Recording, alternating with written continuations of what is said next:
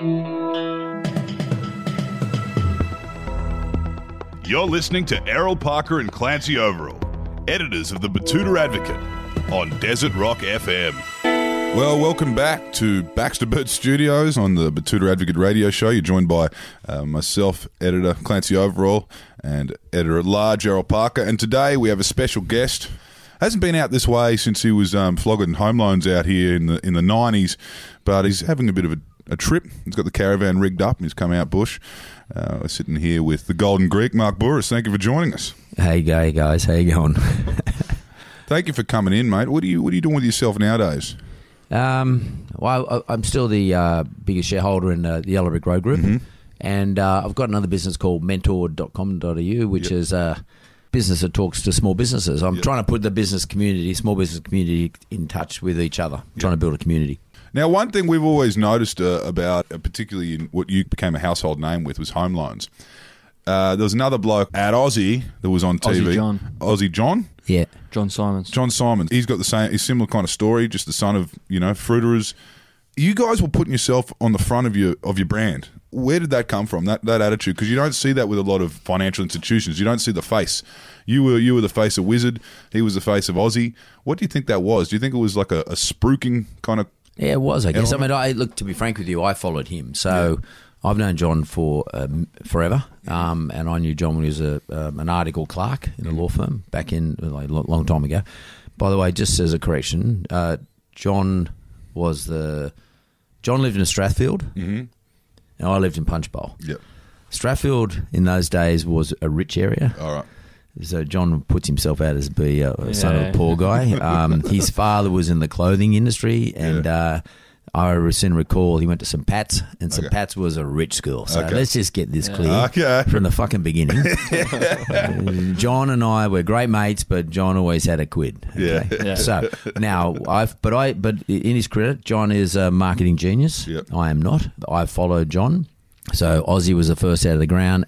And John, but my background is I understand capital markets. I have a master's degree in capital markets, and I thought, well, I can do the same thing he's doing. I just need to promote myself, and then I use my partnership with the Packer family to do that. Okay, and you knew the Packers, prior to setting up this thing, or that was something that kind of came all together? Yeah, I did. I did know them well. I never knew Kerry. I knew James through another mate of mine, a guy called David Gingell. Yeah. Who people are going to think, Bouris has thrown all these names up here. But David Gingell was not the CEO of Channel 9 at the time. He was just a punter. He owned a thing called a surf shop business down in Bondi. So, and James is 30 or something. And he's still sort of just coming out of his nappy. So, I knew James. I knew him through David Gingell.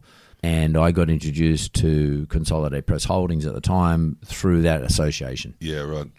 Can you tell us a little bit about the first time you met Kerry? Because, that would have been for a young man who's, like you said, come from Punchbowl. Was there a culture clash, or was he kind of very much on your level? I don't know. I think I would never say he was on my level. I'm sort of trying to approach his level. I think the thing with Kerry is that he liked larrikins and, people like that. He wasn't really someone who would suffer like your academics, etc. So I didn't come across that way. I come across as a bloke having a crack.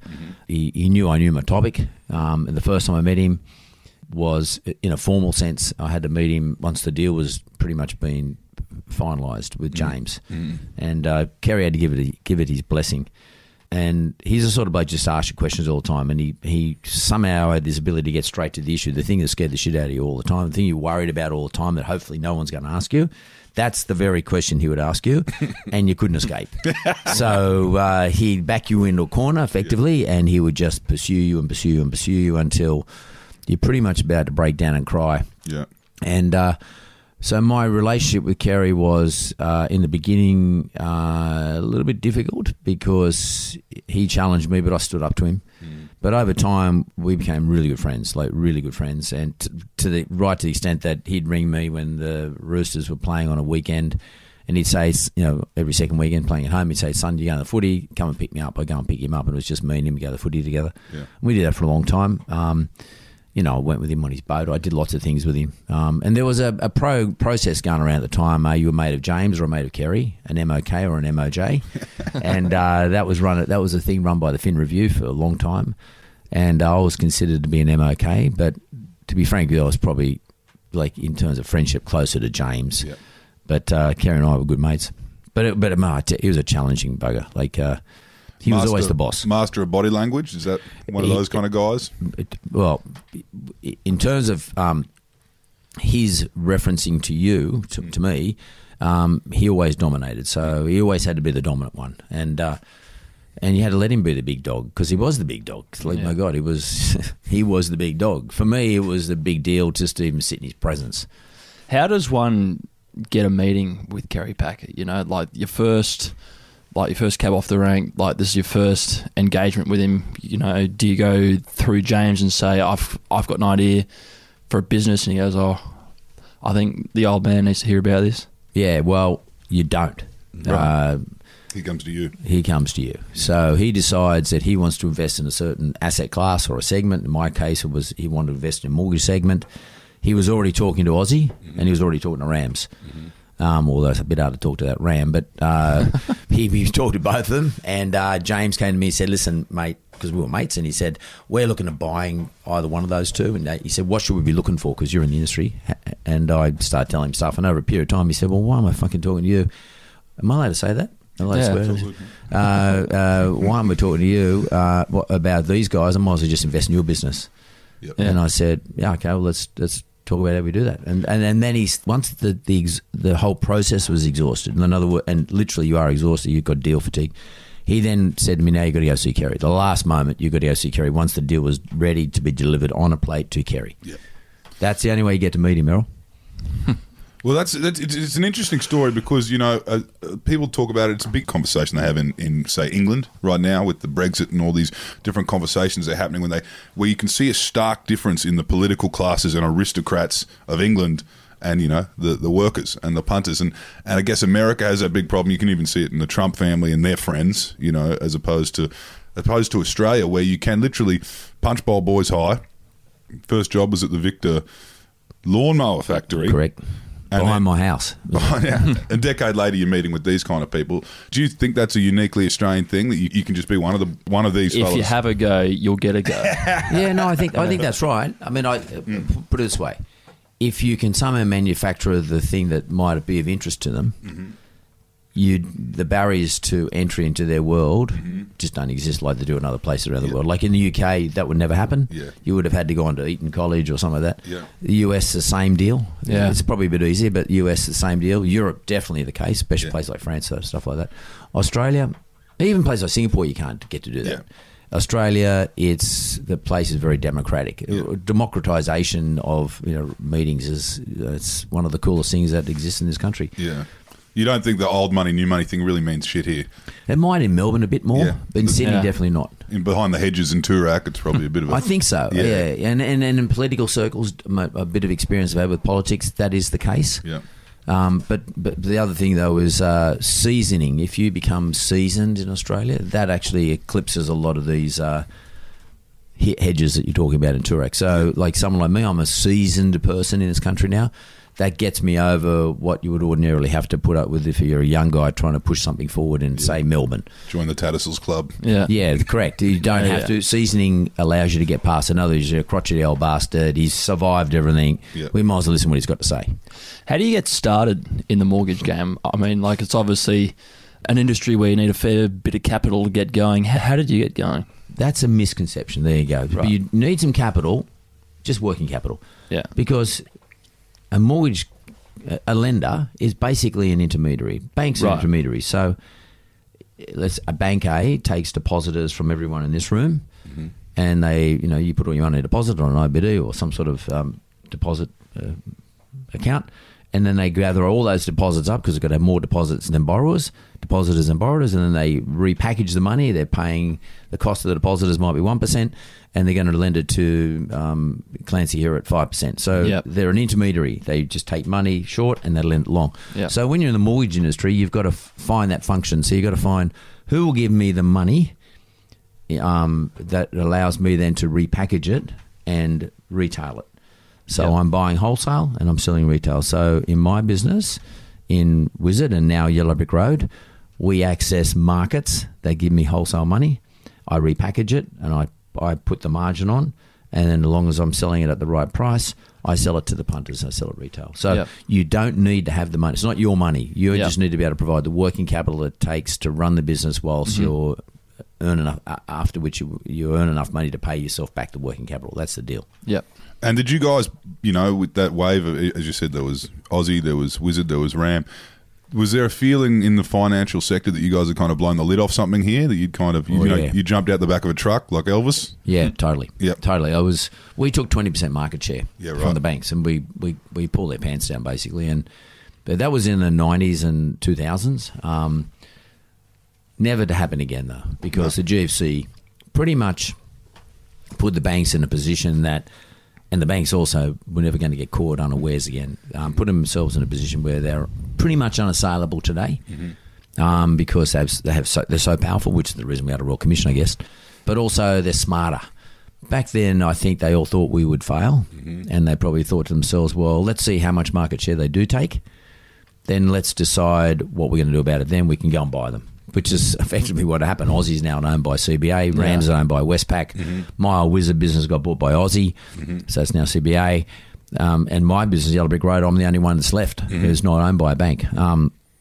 So, and you can still take market share, but you won't get 20%. But by the way, you don't need 20%. You get 5% of our market today. It's massive. Yep. Our market today is massive. It's in the trillions. Shit. Do you think, with the Aussie market, do you just reckon you guys could have held on, in that capacity? If we had the same kind of boom back then, do you reckon you guys would have bumped up 20, 30, 40, 50%? Because there's been the last 5 years has been something like no one's ever seen before. That's true. I think what you're asking me is, should I have hung in there? No, had that come 20 years earlier, how do you reckon it would have turned out for you guys? Oh, what we're going through now? Yeah. Well, don't forget, back then, the housing market, interest rates were used to be 15%. Yeah, right. Yeah.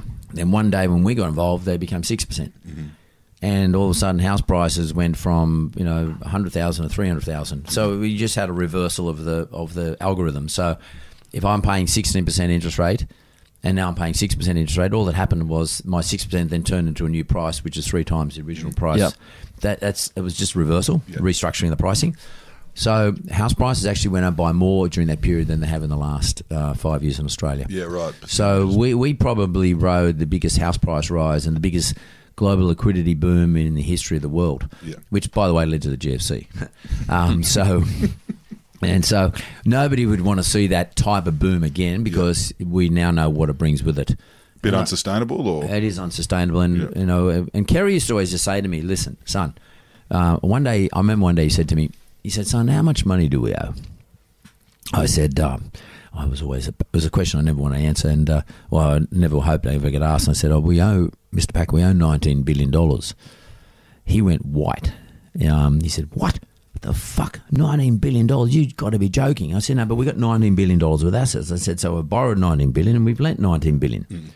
And he said, "So fucking what?" And I said, "Well, the $19 billion we owe," I said, "we've hedged all the risks. So all the money we borrowed from US, United Kingdom, US and Europe. And we borrowed in all the various currencies, sterling, euros and dollars, US. And our interest rates are all different, because different interest rates in every other country. And then we lent it to Australians in Australian dollars and at the Australian interest rate." And Kerry said, "Well, what happens if the US dollar goes to 5 times what it is now?" And I said, "Don't worry, Mr. Packer." I said, "Well, we've hedged that. I've hedged all the currencies. I've hedged all the interest rates. I've hedged all the prepayment speeds," because that was my area of expertise. And I built a really solid hedge. And he said, "Who you hedged it with?" I said, "This bank." I won't say name the bank, but this global bank and this global bank. He said, "Well, what fucking happens if they go broke?" He said, and I said, "Well, these are some of the biggest banks in the world. There's not much chance." He said, "Oh, bullshit." He said, "We're selling." And I said, "This is in 2004, which we sold." And I said, "Yeah, but you don't need to worry." Well, he was right. Yeah. 2 of those banks, those 2 banks, gone. 4 years later. Yeah. Gone. Was that 08 they went? Yep. Yeah, that was... Fuck. He knew it. If only he was around to see that. Well, so he just passed away. He could see the GFC coming. He could see that there was a crisis coming. I really. think he's one of those blokes who just, as I said earlier, he always asked the question that nobody else was prepared to ask. I mean, you wouldn't ask the question logically because logically, I mean, as a person who built these structures, I know that in a logical sense that this particular bank A had a balance sheet of X and it could easily afford to hedge my currency exposure because it's really small relative to the total business. But Kerry would ask the question, what happens if they go broke? That's not a question a logical person would have asked, although it's very logical. You know, like he just had this ability and he put you on notice. And when we sold it, it made sense. We sold it to the world's largest company, which is General Electric.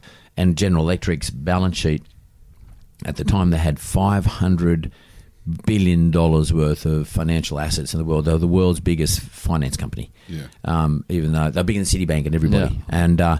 And they were the only sort of organisation who really could afford to buy this. And when I think about it, hindsight, Kerry's guidance was just genius. Yeah, you're big on mentorship and mentors. Who else would you kind of look at, kind of backed you and guided you as a young man? Well, when I worked in the law firm, there was a guy there called David Babsky, who was a senior partner of the law firm I worked at. And David was a really great lawyer, but probably a much better businessman. His ability to ask the question and always look to create a sort of an unusual solution was something that he taught me. So he actually dragged me out of another place and offered me a job at his office, in his firm.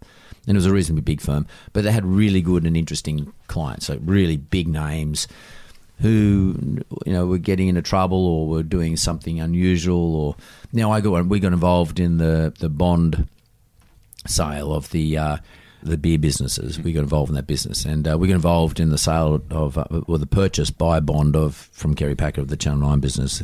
We got involved in Speedos, the swimwear and all. We did some unbelievably interesting sort of deals, which required a fair bit of creativity. So I was there, someone there who was able to observe all this creative thinking, so he was a big sponsor of mine personally. Like he really looked after me. I lived 3 houses away from him. I used to go to his house every Sunday. I knew his family very well. He was really a big influence on me for about 8 years, from about 26 to in my early 30s. And they were massive formative years for me in my banking knowledge. So one of the areas of expertise of our firm was banking. Yep. And so I got a lot out of being with David in those years. And he didn't just influence me in terms of my banking knowledge, but he just influenced me just in everything I did, every way I looked at my life. I'm not to say I'm like that now, but at the time it was a big deal and introduced me to lots of people, gave me lots of credibility, and I was able to sit around and learn stuff from him. It happens all too often. Just when you think you're getting ahead in life and getting on top of all your bills, a massive utility bill comes along and pisses on the rug. All that careful budgeting, all those packed lunches, the instant coffee you've had to drink, all for nothing. Well, now there's a solution so that you can keep that rug piss-free. It's called Defer It. You upload your bill and they pay it for you. You pay it back in 4 equal fortnightly instalments. And just when you were thinking how much it was going to cost to keep that rug clean, here's the best part. It's interest-free, and there are no late fees. It's just $5 a month, and you only pay when you use the service. Get the first month free with the coupon code BILLS. That's BILLZ. So Defer It. That's DEFERIT.com.au. The Defer It app is also in the App Store and Google Play. Fucking amazing. Their mission is to help Aussies take control of their bills. So if you're one of those punters out there that moves a lot of money around week to week, jump online and check out deferit.com.au. Now, on to the show. Now, you ended up on television in The Apprentice, obviously following the footsteps of another prominent entrepreneur, businessman from overseas. Did you ever, particularly during that Wentworth by-election, consider throwing your hand up and going down federal politics? Did you? I mean, Dave Sharma ended up getting the job. We spoke to a couple of people from the Northern Beaches who did receive a phone call. A robocall. Robocall? No, to run against Tony. Oh, right. In Warringah. Did the phone ring for you at any stage? Actually, it did. Yeah. Yeah. Yeah, so I was encouraged by some people to think about Wentworth. It's prior to them, I think, talking to Dave Sharma. But to be frank with you, A, it's not the right time in my life to be doing something like that. B, I don't really see the current structure of the way you have to be a parliamentarian is that you have to go and sit down in the mothership for like 6 months a year. It's not my idea of living my life. I mean, if they could do it somehow remotely, I might be considering it. Yeah. And if I was going to represent anywhere, I don't think it'd be Wentworth. It'd be somewhere more like a little bit more working class. Yeah. But yeah, I did, and I did think about it for about half an hour. Well, You didn't realise you'd have to take a pay cut. Well, A massive pay cut. you could have gone into Craig Laundy's old seat. He's I could have, and that's in the last election. out in Aussie John country. Yeah, but it's sort of not where I want to be. But plus, I mean, the timing of it wouldn't have been right. I can't just walk up and say, "Hi, I'll go and stand at Craig's seat." He's a good bloke, Craig. But I actually like politics. I got a little bit of a taste of it during the last political period, and if I could somehow make changes, I'd love to do that. So you were doing robocalls for Sharma in the end. So you basically put your hand up. How did that come about? Have you always been a lifelong robocaller for the Liberal Party? Well, as long as robocalls have been around, which is about a year or two. But I did robocalls for the following reason, and I did 350,000, by the way. And I funded it myself. And I got in a bit of trouble from the Electoral Commission because there was an allegation by one Chris Bowen in the Sydney Morning Herald that Mark Bouris is the face of the Liberal Party. And I can't remember now what he said now. But all he does is try to promote their negative campaigns or something along those lines. Of course, we know where Bowen ended up. But I agreed to do something like this because I thought I don't like the idea of negative gearing going, and I don't like the idea of changing capital gains tax. Now, that's not because I have an objection against the theory behind getting rid of them. I think to some extent they are distortionate. They can distort a marketplace. But at the same time, I took the view that you don't go changing good quality, stimulating policy in a market that's in a downturn, which is the property market. So I thought, well, Mark, stop talking shit and do something about it. So I did something about it. And I went and retained somebody who knew how to do all this robocall stuff.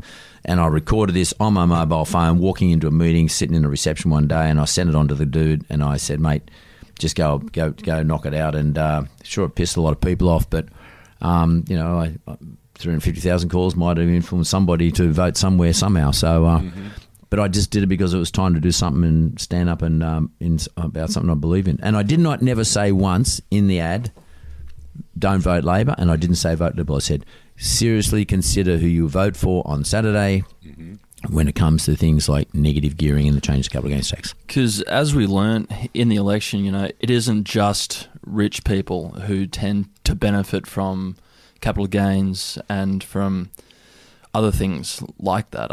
Are these things going forward?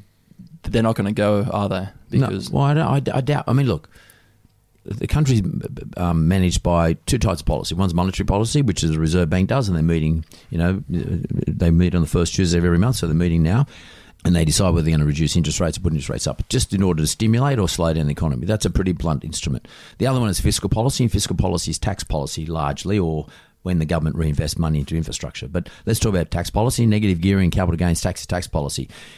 Negative gearing and capital gains tax are one tool that are simply designed to stimulate the economy.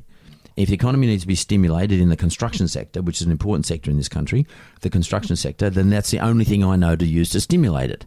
Yeah. If for some reason the property market's on fire and it's out of control and it's going fantastically up, then sure, get rid of negative gearing, get rid of it, or slow it down, or stop it for a while. Do you reckon that was 5 years too late then, 10 years too late? Probably, 100%. So, because I said something about this, objected to them changing the negative gearing policy and the capital gains policy like 2 years ago. And some journalist who interviewed me 10 years ago pulled out of the Financial Review an article where I was quoted saying that negative gearing and capital gains tax was distortionate.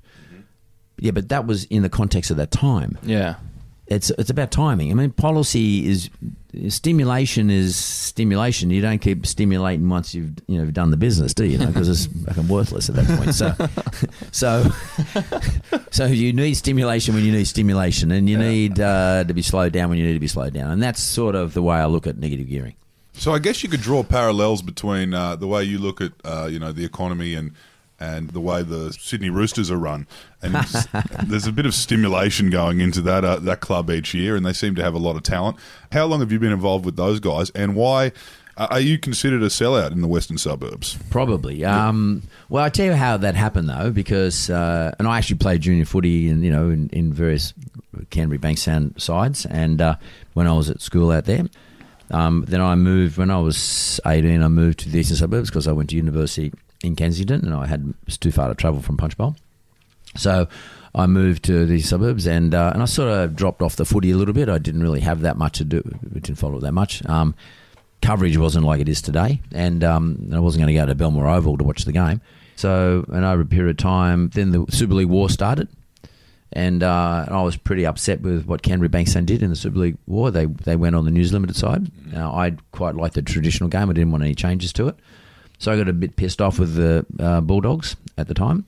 This is in the late 90s, 96. And I was living in the suburbs, and I thought I'm going to go to watch a Roosters game because I wanted to watch some footy. And then I started watching more footy, and I got to meet Nick Politis, and then I was invited to join the board. So I've been on the board now for 18 years. And I'm a life member there now, and I've enjoyed it ever since. Look, I still have a soft spot for the Dogs, for obvious reasons. My dad still barracks for the Bulldogs, so let's call them my second team. Yeah. Well, the Greek flag looks good amongst the blue and white out there at Canterbury, doesn't it? It does. And although the Greeks have less influence out there now than they did in the past, it's sort of another less than they do at the Roosters, by the sounds of things. Oh no, Nick Politis is there, so that's all power. He's a good Ipswich boy, old Politis. We know Queensland will claim him. It's a shame actually we can't get someone like that to get the next team up in Queensland, Western Corridor Magpies. Do we reckon Ipswich might be the prime location for the next NRL franchise? They should honestly just move the Titans. I mean, there's just they're terrible. But it's just such a nothing team. I mean, appalling colours on the Gold Coast. The colours aren't anything, are they? Yeah. There's sky blue, white, and yellow. Yeah, I agree. I mean, there's some shocking. Who the hell designed that? I don't know. Howard was there. He was the one that unveiled it. And there's a great photo I saw getting around the other day. It was just like, you could see the look of immediate regret on his face as he's handing out these jerseys. But they're owned and funded by the NRL now, and the Gold Coast is a transient town. You're not going to get many lifelong fans living there because people don't live in the Gold Coast for longer than 10 years. Or players. And players love going there because you're right, it's transient. Yeah. And it's like, how cool is that? You live on the Gold Coast, you're going to live in Byron, and you can go to training. It's only 40 minutes away every day, and you can play at the stadium there, or Carrara, or wherever it is. And I reckon it's a fantastic lifestyle, but playing good footy is not about lifestyle. Playing footy is a business. Yep. I mean, these guys are in the business of playing football. Great sportsmen that I've ever seen, like take Mayweather, for example. He's not a boxer. He's in the business of boxing. Yep. Yeah. Yeah, Brad Fittler is in the business of rugby league, and he always was. And if you're going to just be playing footy, then you might as well go, as you say, might as well go to the Gold Coast. But you want to be in the business of playing footy, you come and join the Roosters. Or you do, you look at people who've done it. It's interesting you say that because I've always wondered if there are these strategic decisions. When JT went to Townsville, there was a club there that he could carry, and it was a 10-year game, and he played a long game. And I'm kind of seeing the same thing with Ponga at Newcastle. You know what I mean? With their streak that they've had, and then the talent that's building underneath, whatever's going on there. It's kind of a long game. That's the business of football. That's how coaches think now. Yeah. And that's how the administration of these football clubs are good ones. That's how they think. And they're thinking about, I don't want to say dynasties, but they're building 10-year programs. Yeah. And if you're building any business, I don't give a damn. It should be a 5 to 10-year sort of period. You've got to have that in your view. Like every day is an important day, but you've got to have a long view on it. The old days, you just put a club together. And that's why Canterbury Bankstown was so powerful. Peter Moore, the Bullfrog, built dynasties. Yeah.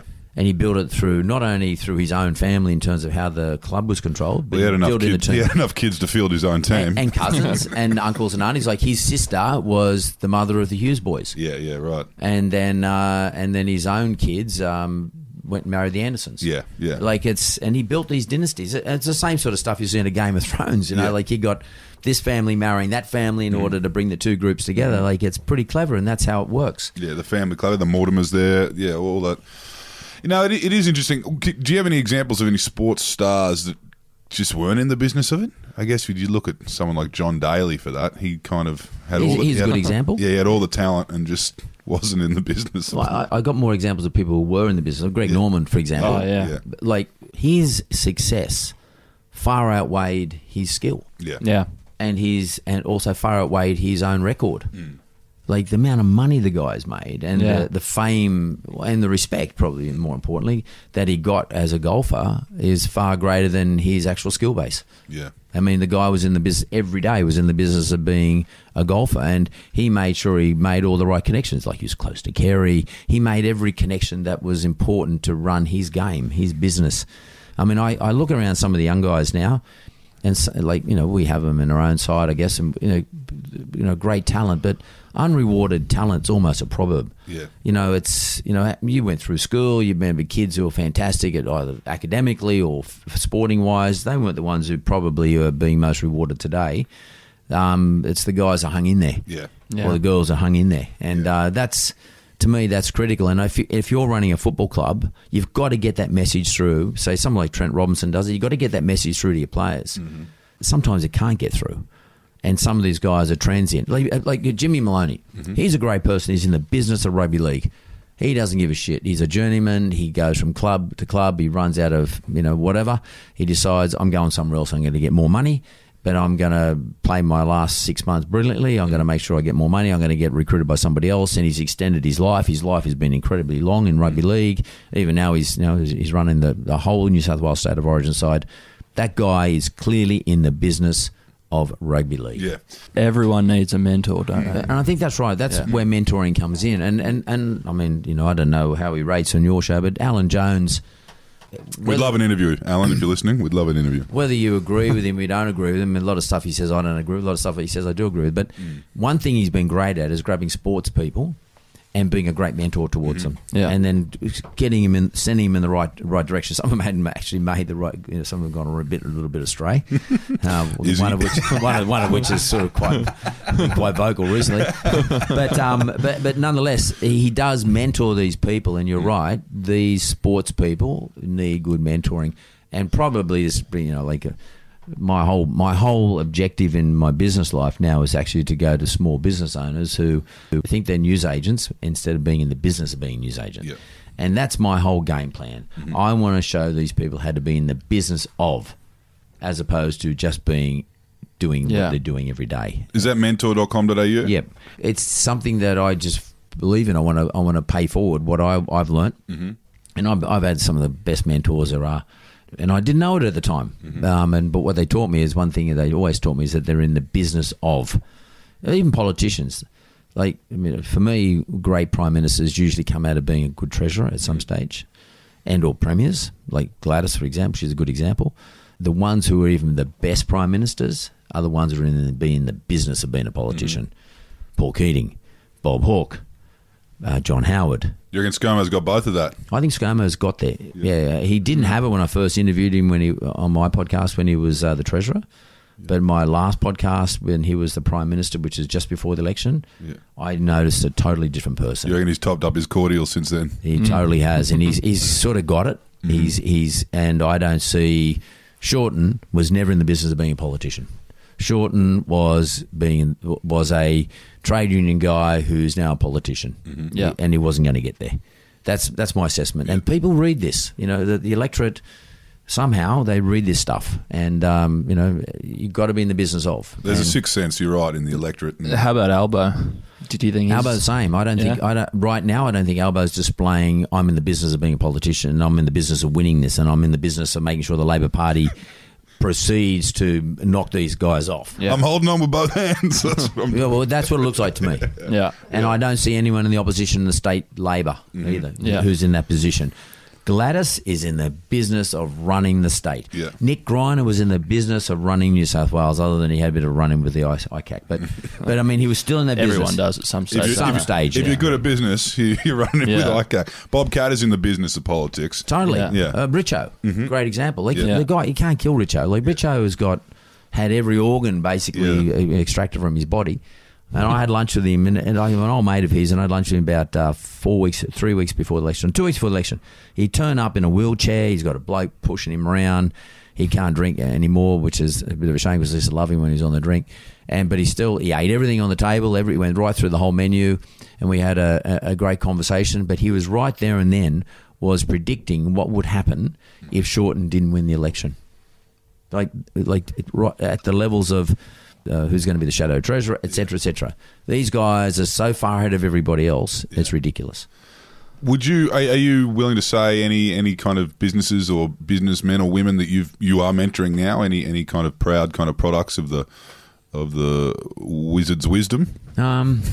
Probably not. No one individual. Yeah. I've taken the view that I can't do that. I don't have the time to. The reason I set up mentor.com.au was because I can't go and do individual mentoring. Yeah. Because who do I choose? And how do I do it? Yeah. I mean, I get approached a lot. And I used to do a little bit of it like some years ago, but it was sort of random. It wasn't done properly. So I thought, okay, that's why I'm going to set up Mentored. Mm-hmm. Yeah. The whole objective behind Mentored is if you want to mentor, I can't do it, but I can sort of try and spread my knowledge, what I know, amongst thousands. Just by them coming online and having a look at what it is we offer. And we're about to launch our new website in 2 weeks' time, which is going to have tools and a whole lot of stuff on there.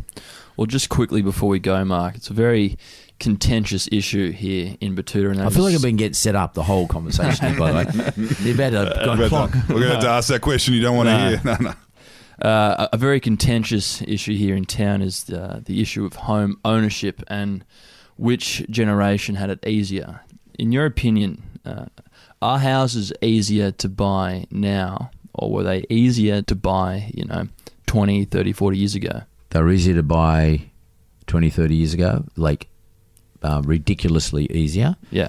They were easier to buy 2 years ago. Mm-hmm. Yeah.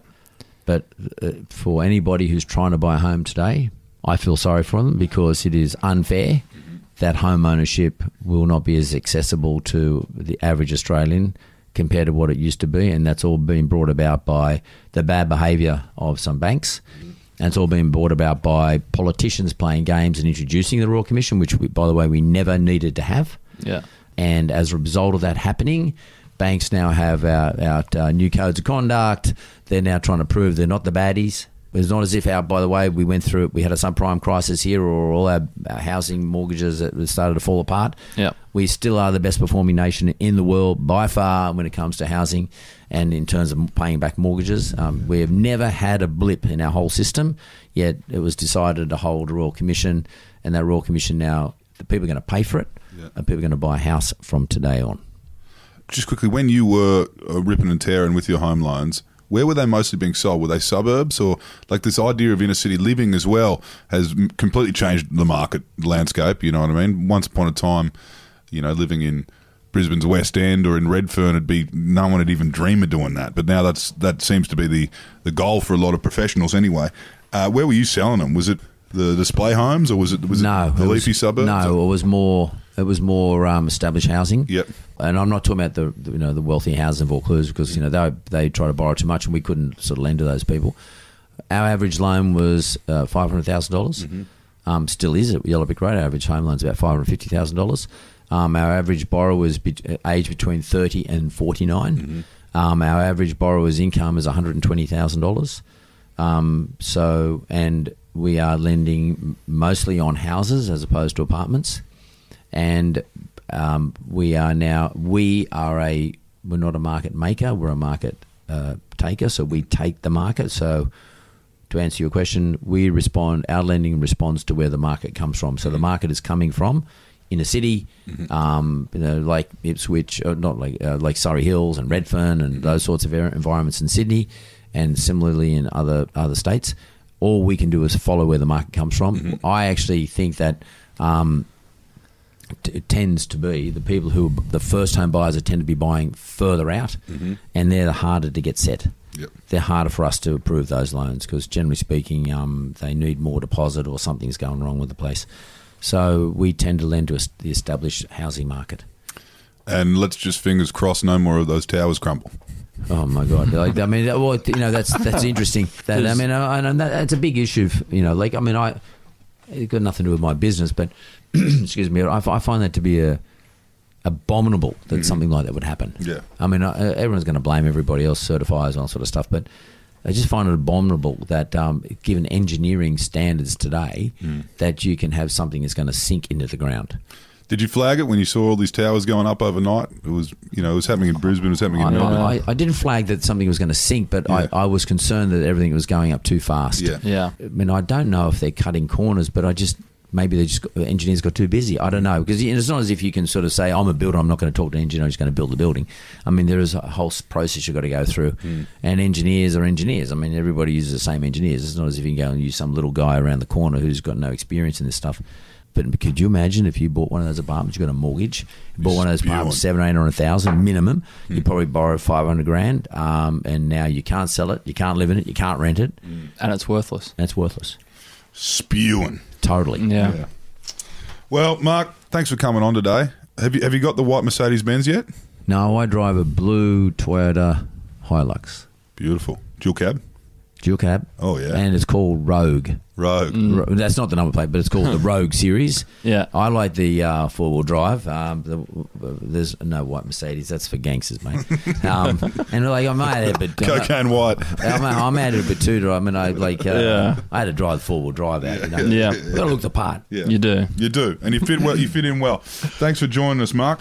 Yeah, I mean, I'm a little bit disappointed because I thought you were going to take me down some sort of trail somewhere and tie me up, hog tie me, and just leave me there. I'm sure you got a bit nervous when we start talking about Sharma and robocalls. I got very nervous. Thanks, guys. I really loved it. Thanks for joining us.